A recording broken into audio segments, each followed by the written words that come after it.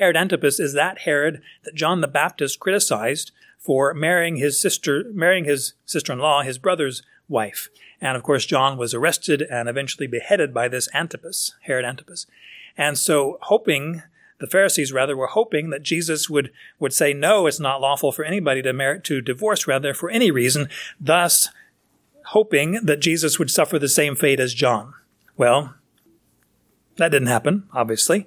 Jesus answered a question much more profound than that, and did affirm, of course, the issue of marriage and divorce and remarriage and those things that we'll see. There was also a contemporary religious controversy, so political controversy with Herod, but also this ongoing religious controversy about especially divorce, and it had to do with two schools of rabbinic thought back in that first century time. One was, you may have heard these words or these names before, Hillel and Shammai. Rabbi Hillel, if you think about liberal, Hillel has the L in it, 3 L's in fact, so he's very liberal in his application understanding of the law, the Mosaic law. Then you have Shammai, who's more conservative, more restrictive on his application of it. Quoting from the Mishnah, as it records the teachings of these two schools, the school of Shammai say a man may not divorce his wife unless he's found unchastity in her, for it is written, because he has found in her and underscore or emphasize the word indecency in anything. Now, what they're doing is commenting upon a teaching in Deuteronomy 24. I'd love to get into that, but it's legislation regarding if a man sends away his wife and she gets married to somebody else, that wife cannot come back and marry the first husband. If that man finds any indecency or any unseemly thing or any uncleanness, and the Shammai house of Shammai say, if there's any indecency or if there's indecency, the basis of that. Whereas the school of Hillel say he may divorce her, the man, even if she spoiled a dish for him, because it's written, because he hath found in her indecency in anything, any kind of conflict. So you see how Shammai is saying it's only a certain unchastity or uncleanness in her, indecency. And Hillel says, no, it's any reason. If he spoils a dish, burns the bacon. Well, no, they wouldn't burn the bacon. But if you had any kind of a disappointment in your wife, you send her away. Just do that. And Jesus says, no. Have you not read? Don't you know your scriptures? You know Deuteronomy 24, 1-3, but you don't know from the beginning God's mandate for marriage. So whereas the Pharisees were trying to discredit Jesus religiously in the eyes of the people, making him conflict with Shammai or Hillel, very popular teachers of the day, or to destroy him at the hands of Herod, that was their intention, and Jesus withheld or withstood any of those kind of antipathies against him. These Pharisees were concerned about obeying the law, rightly so, and yet their application, their intention is so wrong-headed that Jesus corrects their controversial discussions about divorce and remarriage by saying, no, from the beginning, we can see God's intention here. So we see in verses 4, 5, and 6 are two things, especially as we consider verse 6, which says, what God has joined together. A lot of times we think, marriage is this ontological or existence kind of a thing. It's something that is just mystical. And there's a sense in which it is, right? Ephesians 5 does say this mystery is great. I'm just talking about Christ and the church. Nevertheless, let husbands love your wives and so forth. Here we see that God has joined together specifically in two ways. And we can see it here in verse 4. He made... Have you not read that he who created them, he made them? So there's that first element. How has God joined them together? Because he made male and female. And then secondly, it says in verse 5, he said. So in other words, the way that God joins together in marriage is both by his creation design and by his creation decree. By design and decree, he has joined together husband and wife in marriage. So in verse 4, Jesus, as he says, as he asks many times, have you not read? Which to these people, these are the teachers of the law. They obviously have read. They have memorized a lot of the scripture. And Jesus says, you guys don't even know. You have no clue. You think about these things. You talk about them. You teach them, but you don't understand anything of what you've read. Have you not read that he? So he brings us out of Herod and out of the rabbinic schools. God who created them, from the beginning made them male and female. Now he's quoting here in verse 4, he's quoting Genesis 1 and verse 27, that God made male and female in his image, that these are the expressions of humanity. By his design, he has put these humans together. And now they're the only ones up to this point, male and female, Adam and Eve. In Genesis 1 and, of course, Genesis 2, it is spoken of more carefully. But to have male and female, notice it says he made them, he made the man and the woman, as Genesis 2 goes on to describe. There's just one of each. And it is interesting. One person said it this way: if God had supremely intended solitary life, God would have created humans one by one. If God had intended polygamous life, that is, a marriage between multiple people at any given time, God would have created one man and several women. Actually, polygamy is one man with multiple wives. Polyandry is one woman with multiple husbands. Kind of interesting variation there. If God had intended homosexual life, God would have made two men or two women. But that God intended monogamous, that is, one man, one woman marriage, heterosexual life was shown by God's creation of one man and one woman. Another person adds, God did not make more women than men so as to provide for divorce or other options there. Now we have Adam and Eve, and then we have this declaration in Genesis 2 and verse 24. So we see that marriage is between one man and one woman by God's design, by God's creative presentation of this. We see the corresponding command back in Genesis 1 is to be fruitful and multiply.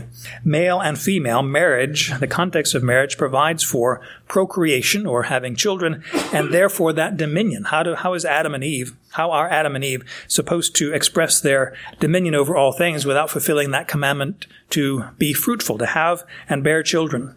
We see then that in the context of marriage is the proper sphere of having children, raising children. Marriage as it is defined here, as it's presented in Genesis 1 and verse 27, male and female. Now, that's not to say that somehow, and we get into this thinking sometimes, that we have a husband and a wife, and that husband and wife become a family only if and when they have children. Well, thankfully, that's not the case. A husband and wife is a family brought together. That doesn't mean that, okay, after the children are all gone and raised, then we cease to be a family. No, the husband and wife, that is the in terms of our limited time frame, a permanent relationship. Doesn't go into heaven, eternity, because you remember the whole question that Jesus had about the woman who married the 7 brothers and whose wife will she be and all that kind of thing.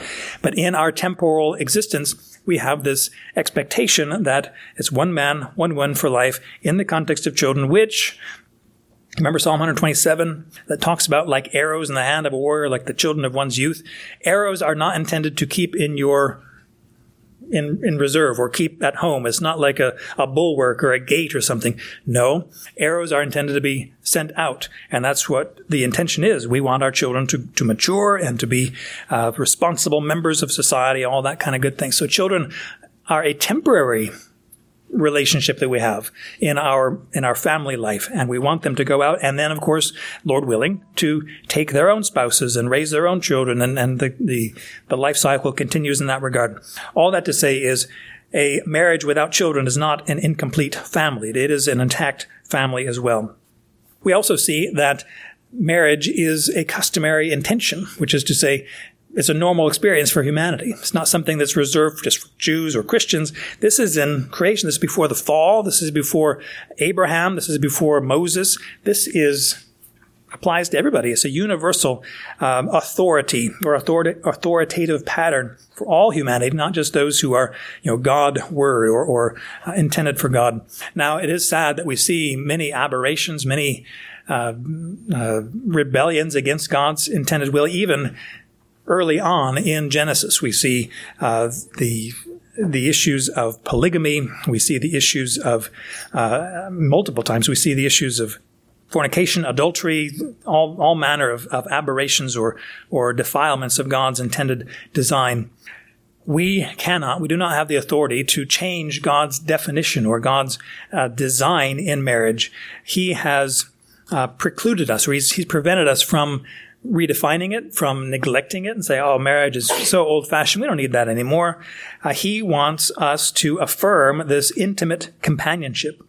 According to God's design, we have many aberrations, as I've said, many distinctions or rebellions against God's good thing: pedophilia, homosexuality, even violent assault, polygamy, polyandry, all these things. And we need to affirm, even in this context of Matthew 19, it's either marriage or celibacy. I'm not going to get into that idea. Celibacy, not just being single, but being intentionally single for a permanent or a long time. And Jesus gives 3 reasons why that can be at the end of these verses in Matthew 19. It is very interesting to see in this context, again, God has brought together husband and wife, male and female, in marriage by his design, making them male and female, but also by his decree, his revelatory statement, which really, to come out of that conversation just a moment and look at the fact that we have natural revelation, which is to say creation. We can study creation. We can see all kinds of the imprint of God, the Father, the righteous, omnipotent, all-knowing God over all aspects of creation. But we also have a special revelation. Natural revelation is good. Psalm 19, we can read all 1 through 6, all talks about the natural revelation. The sun goes out as a bridegroom adorned and all this wonderful thing. But then we need verse 7 of Psalm 19, the law of the Lord, the testimony of the Lord, the commandments of the Lord, the ordinances of the Lord are good and right and pure and enlightening the eyes. We need both natural revelation and the special revelation. That's why we see it right here. He made, that's natural, that's what we can see in terms of creation, but also he spoke. He didn't just let us come to our own conclusions. He spoke and said, okay, if you didn't get the picture from that natural example, let me tell you what this is about.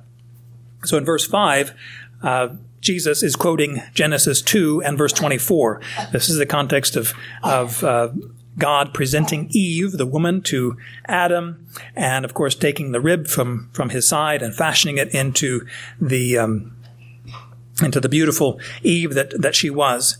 And we see an introductory statement here, which we could see throughout Scripture. For this reason, I'm explaining God. This is God the Father speaking. By the way, if you read Genesis 2:23, it's Adam speaking. This is now bone of my bone and flesh of my flesh. She shall be called woman because she was taken out of man. And then verse 24, for this reason, a man shall leave his father and mother. So this is God defining what's going on here. It's not just Adam who has the authority to name all the creatures, all the beasts, animals, but he also gives name to his wife. By the way, if you ever ask the question or hear the statement, humans are just animals, right? We're just mammals. No. Mammals are mammals. Animals are animals. Humans are entirely different. Animals, mammals even, are not made in God's image. Humans alone, male and female, are in God's image. We're not just higher form animals. We are humans made in God's image. We're different. Can you see some expressions? In fact, to make conclusions upon or about marriage based upon animal behavior, well, some animals mate for life. Some animals do not. Some animals, even in the course of their lives, change from having male characteristics to female if the need presents itself. And so, so we can, that informs our human experience then too, because, no, it doesn't. Animals are animals. Humans are humans made in God's image under his authority. And so we want to affirm what he says. For this reason, this is why this is going to happen. And what Jesus is quoting here, again, saying, haven't you read this? Don't you know? This is essential, elementary stuff. This is read at the beginning of the book. You ought to know this pretty well. They did not affirm a fundamental aspect or characteristic of marriage, and that is, this is a covenant. This is a covenantal relationship. It's not so much a contract. Contracts can come and go, but a covenant is a long-standing, it's a permanent kind of a situation. This is something that ought to withstand the pressures, the whims of emotional life or the strife or that thing. She burnt my toast again for the second time today, and she's out of here. I'm going to give her a writ of divorce just like Moses commanded, and she's gone. I'll find somebody who can cook better or clean house better or can respect me or make a decent cup of coffee. Any particular reason why men would present for a divorce, no, that's not valid. That is not what God intends. Now, of course, this is in the context of divorce, right? So is there ever a divorce that's reasonable? Yes. In fact, Jesus says it here in verse 7 and 8 and which maybe we'll get into it at some point. But here he's affirming and correcting us. Let's go back to God's original design and decree, and let's move from there then. We see that this inaugurates or initiates a covenant between one man and one woman. A covenant is something to be kept. It is marked or to be marked by faithfulness, loving kindness. It is to be presented with loyalty, in fact, intense loyalty, both to the vow that we're making, the covenant, but also the person.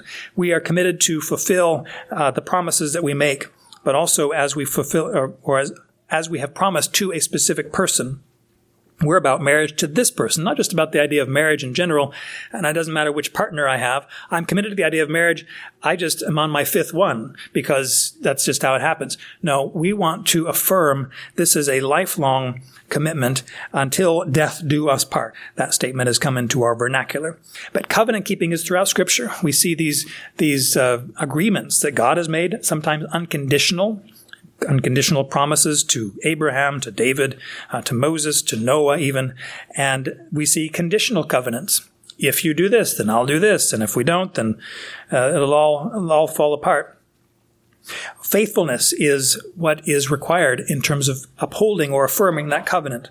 And if there is faithfulness to be required, especially in a conditional covenant, then unfaithfulness, violating, lack of loyalty to that covenant, to the promise, and also to the person, would be reason or grounds for a termination of that covenant, which is in the marriage context, divorce.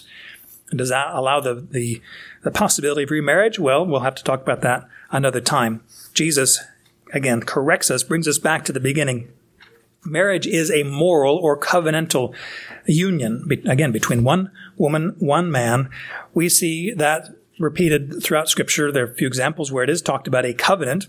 This is for example, Proverbs 2 and verse 17 warns against the adulteress who leaves the companion of her youth and forgets the covenant of her God.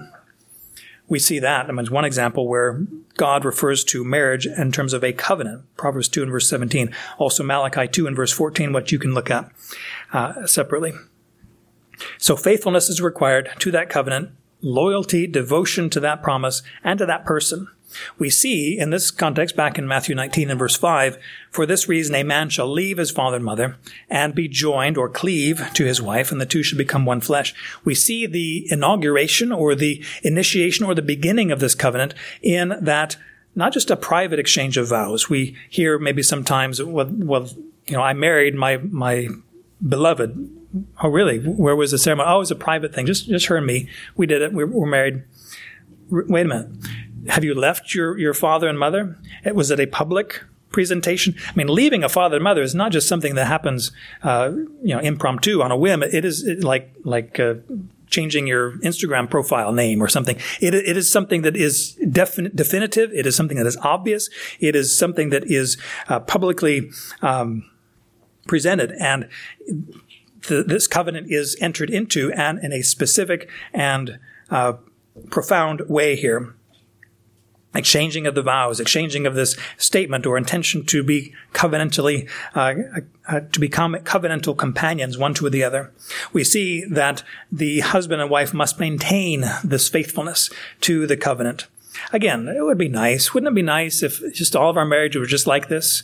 Just like the relationship of Christ and the church, just marked by righteousness and purity and devotion and sensitivity and kindness and listening to each other and just quietly serving one another. Wouldn't that be nice? We don't see that. We see sin. Do you see sin? Do you see sin in your family, your life, or family's marriages close to you? We see the problem. We see, when we want to affirm, this is what God's design is now. Oh, good grief. We see all kinds of rebellions against it, distractions against it, violations of God's plan. In general, and this is what we aspire to, we want to maintain this covenant. We want to affirm it. We want to maintain the union in a loyal kind of love. Loyalty, faithfulness is what is required here. Not just to start the relationship, we love each other and we started, and then it's kind of like that guy who said to his wife at the wedding day, or years later actually, said, I told you I loved you then, and if it changed, I'll let you know. wait a minute. No, you should tell your spouse you love them. You show them you love them constantly. We need that reaffirmation of the wedding vows, not just on a 50th anniversary remarriage or marriage celebration or whatever it would be called, but daily preferring, loving, laying down our lives, even as Christ loved us and laid down his life for us. Certainly, some covenants are conditional. We can see that in Scripture, but in this regard, we see how this leave-taking, this cleaving, establishes a covenant commitment and devotion to that person. We can see that the durability of this covenant, or the establishment of it, notice Jesus says here in verse 6, "They're no longer two, but one flesh. What therefore God has joined together, let no man separate." He says, let no man. That is a moral imperative. That's a command. Don't y'all be separating this. Don't seek to separate this. What God has joined together, both by his design and decree, generally speaking, but also as it is personally experienced through one man and one woman, don't seek to separate that. Don't seek to get out of it. Notice he did not say, what God has joined together, no man can separate. It's not like it's an impossibility, because we have sin in the world. We have sin, and these cause all kinds of problems. But he says, let no man. This is a requirement upon us to affirm, not just to endure marriage and look forward to the resurrection when we'll have no spouse, but to appreciate, value, cherish one another until Christ comes or calls us home. He gives us that command, let no man separate what God has joined together. The way that the husband and the wife enter into this relationship is through leaving and cleaving. Leaving, or here it says, be joined to his wife. Leaving his father and mother. What is interesting is this transfer of loyalty, a transfer even of identity. Leaving a father and mother. Used to be the son would find his identity with his parents. As I'm the son of so-and-so, or I'm the son of, or in this family, or even the home address. My home is where my parents live, and all these things. But there is a leave-taking that happens. Now, we often think, so they need to move out and move away, maybe move across country. Not necessarily. Maybe that would be easy. We often think that we would prefer this more simplistic answer to this. Leave-taking is much more than just changing your address. It is changing how you view yourself. Where is your ultimate loyalty? Where is your ultimate identity and purpose? And where do you find your meaning in life? Used to be, as a young man grows up, it is in the context of his family, and specifically with his parents. But here we see this change. He's going to leave his father and mother. Includes both parents, because it sometimes, the apron strings that tie a son to his mama, or the tool belt, maybe that provides the contact between a man and his father, that changes. If that relationship changes, which was the most intimate relationship of that young man growing up throughout his whole life, relationship with his parents, if that changes, to leave his father and mother, then any other relationship changes. Oh, my best friend, or my mate over here, mate in a Aussie British kind of a sense, a best friend, that changes. You're not my best friend anymore. My wife, my spouse is where I spend my time. My attention is devoted to. Doesn't mean we can't be friends. Doesn't mean I hate you now, or we're never going to see you again.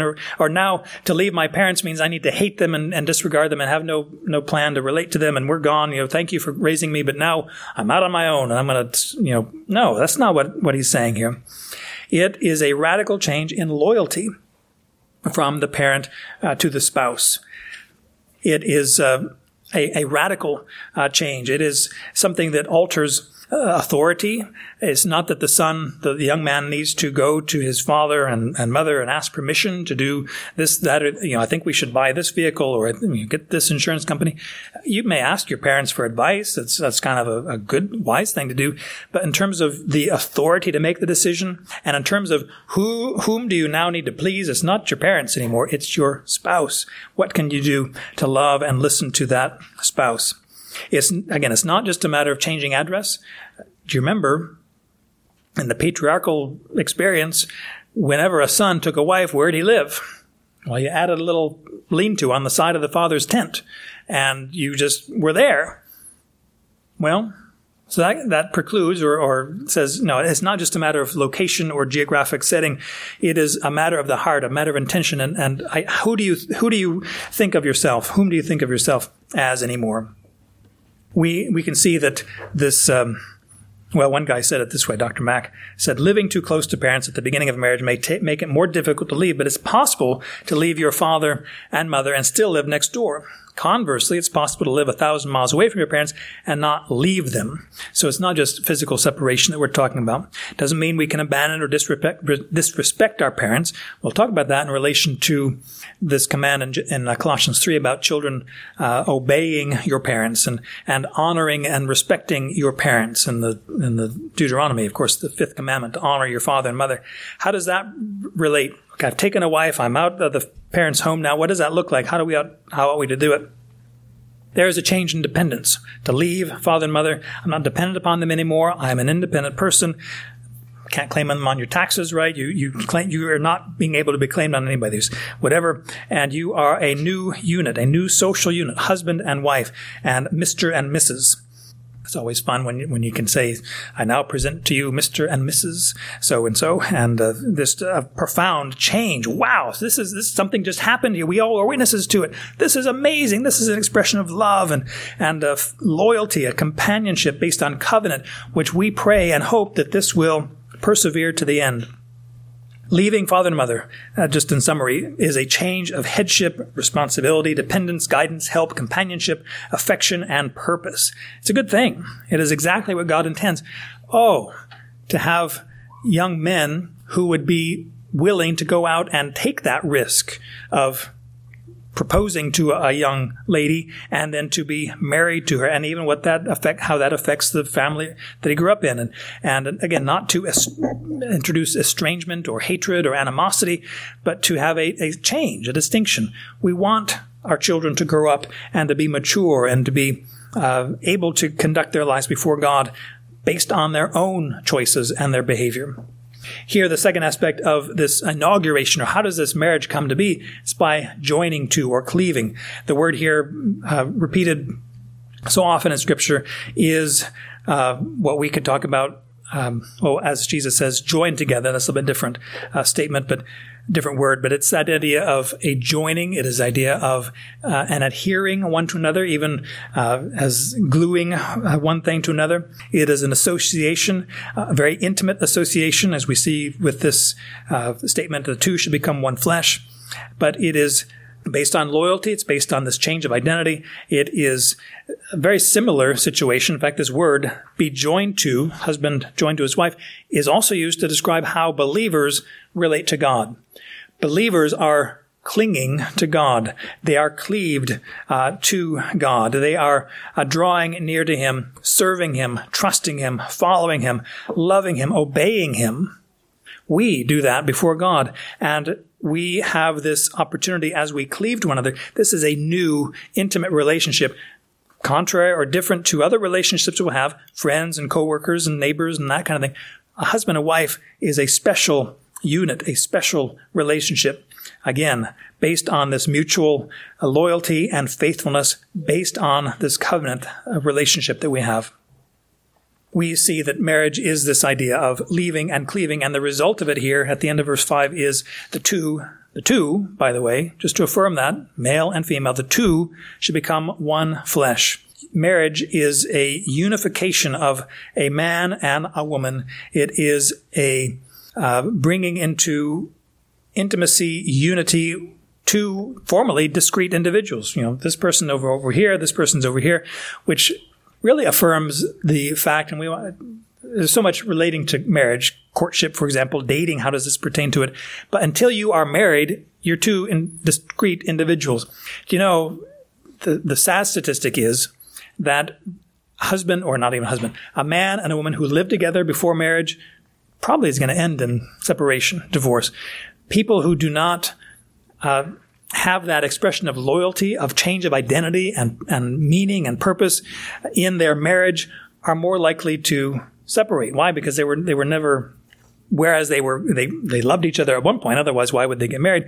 But then they fell out of love. If you can fall into it, you can fall back out of it. Wait a minute. That's not how love is supposed to be. This is a covenantal companionship. This is a statement of loyalty, of identity, of change. I changed my most intimate relationships growing up. I'm with you now. And then we say, no, this is something that's just transitory, just like two water molecules that are adhered to each other for a moment, but then, just free association. No. Marriage is between one man, one woman. It results in this one flesh relationship. Now, one flesh has specific reference to a sexual identity and union between husband and wife, and even more specifically, the procreation, bearing children. Okay, we have children who are part man, flesh, genetic code from the father, genetic code from the mama, creating a new little life unit. Wow, little baby that has come into living. We see that this is the result of that covenant statement. This is a result. The sexual intimacy is a result of the promise we make to each other. It does not establish the marriage. In other words, just because you have sexual intimacy with somebody doesn't make you married. It's not your spouse. It's not your wife, not your husband. You need to have that leave-taking and that cleaving. You need to have a public pronouncement or announcement of your intentions here. We celebrate that intimacy, that unity between husband and wife. We celebrate that one flesh aspect, but it's not just about the sexual intimacy. It's about relational unity. You are now one flesh. You are Mr. and Mrs. You are husband and wife. We have a shared identity. This is now the so-and-so household, the Chadwick household, or the whomever it is household. You are together in that regard. Remember how Adam said it. This is now bone of my bones and flesh of my flesh. He's affirming the identity, the relational identity they have. We see how the family proceeds out of this covenant. We can see even larger than that, not just sexual intimacy, not just relational unity, but a comprehensive everything. Does that mean you should share checking accounts, credit card accounts? Yes. Have the same cell phone? Maybe that gets confusing or inconvenient. Maybe each one has his own cell phone, his or her own cell phone. But what can you do to affirm the unity in your marriage, your shared practices? She has her friends, I have my friends. I do my thing on Thursday nights, she does her things on Friday nights. That can be helpful, but what is that good in the context of your marriage? Is that good where it affirms the unity that you have? When you have a problem, is it the wife's problem or is it our problem? Is when she has an idea or he has an idea, is it his idea? He did this and I didn't agree with it. Do we affirm this unity? Do we have a total buy-in to one another? Are we comprehensively unified with each one's successes, failures, sufferings, sicknesses, richer for poor, sickness and health, all those kinds of things?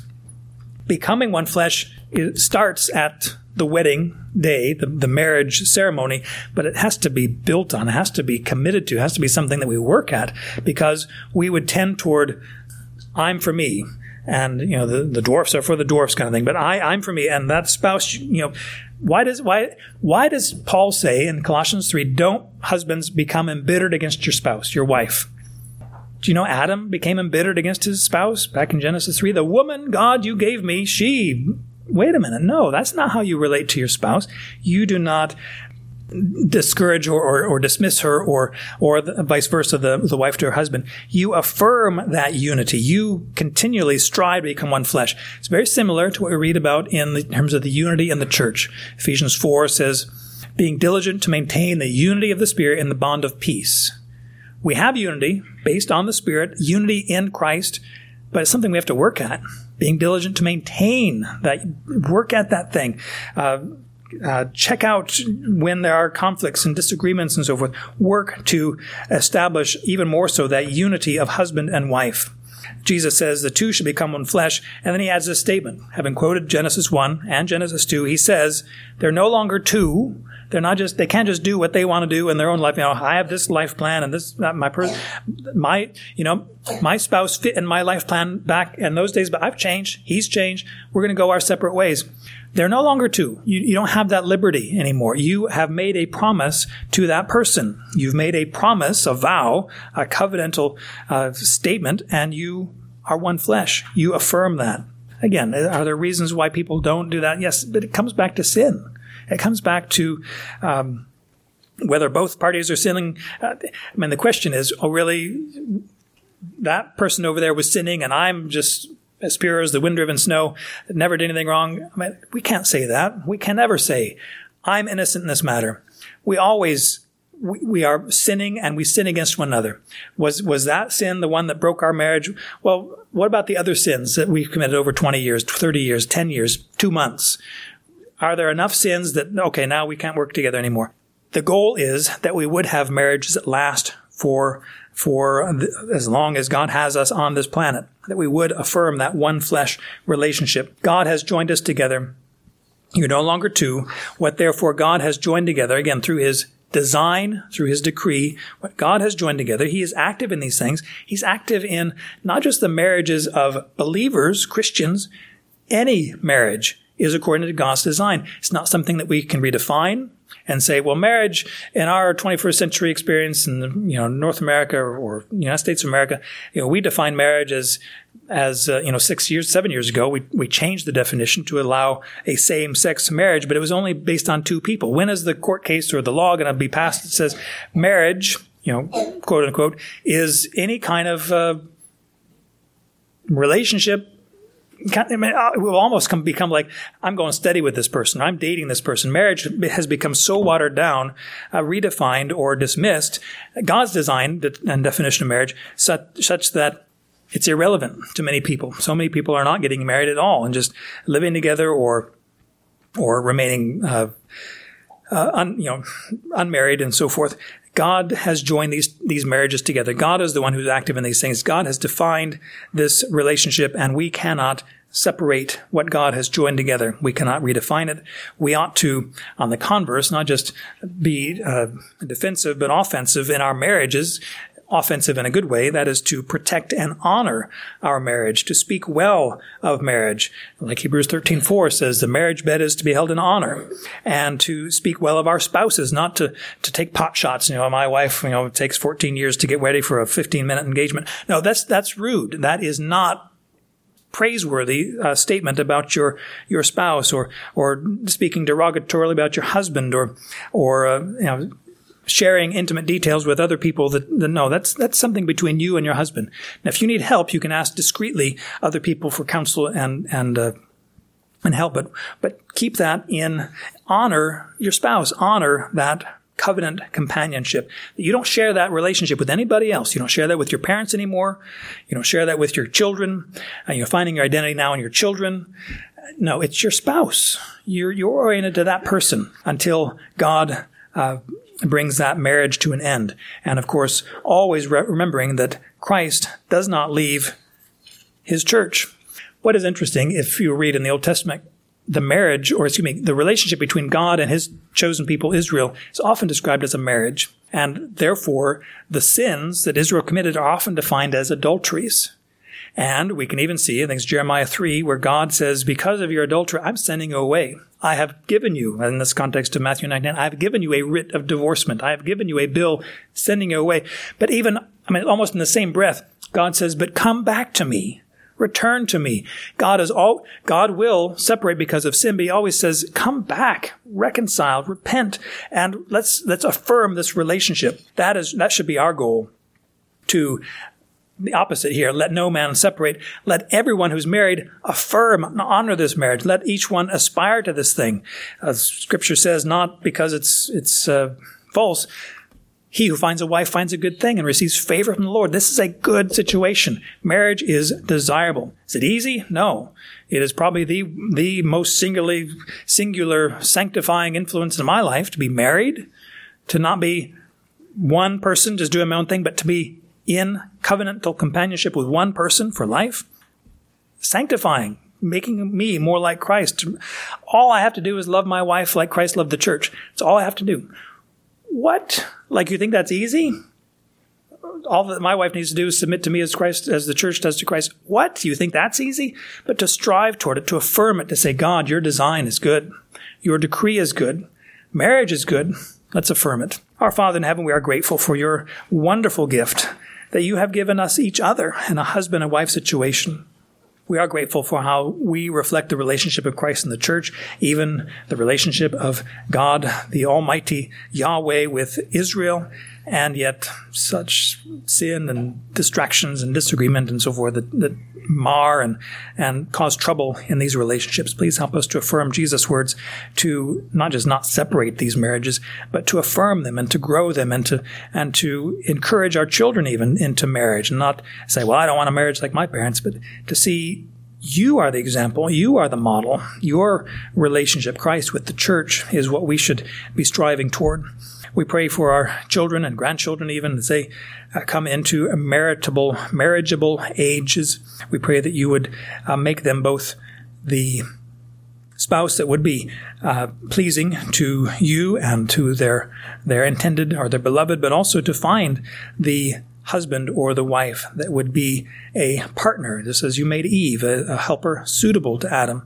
We pray for those marriages to be inaugurated and to be celebrated. Pray for our young people to value and to desire marriage as not just a social custom or a convenience for tax purposes or anything like that, but as a means of honoring you and of growing and of loving one person for life, and how that grows us and challenges us, makes us more like Christ.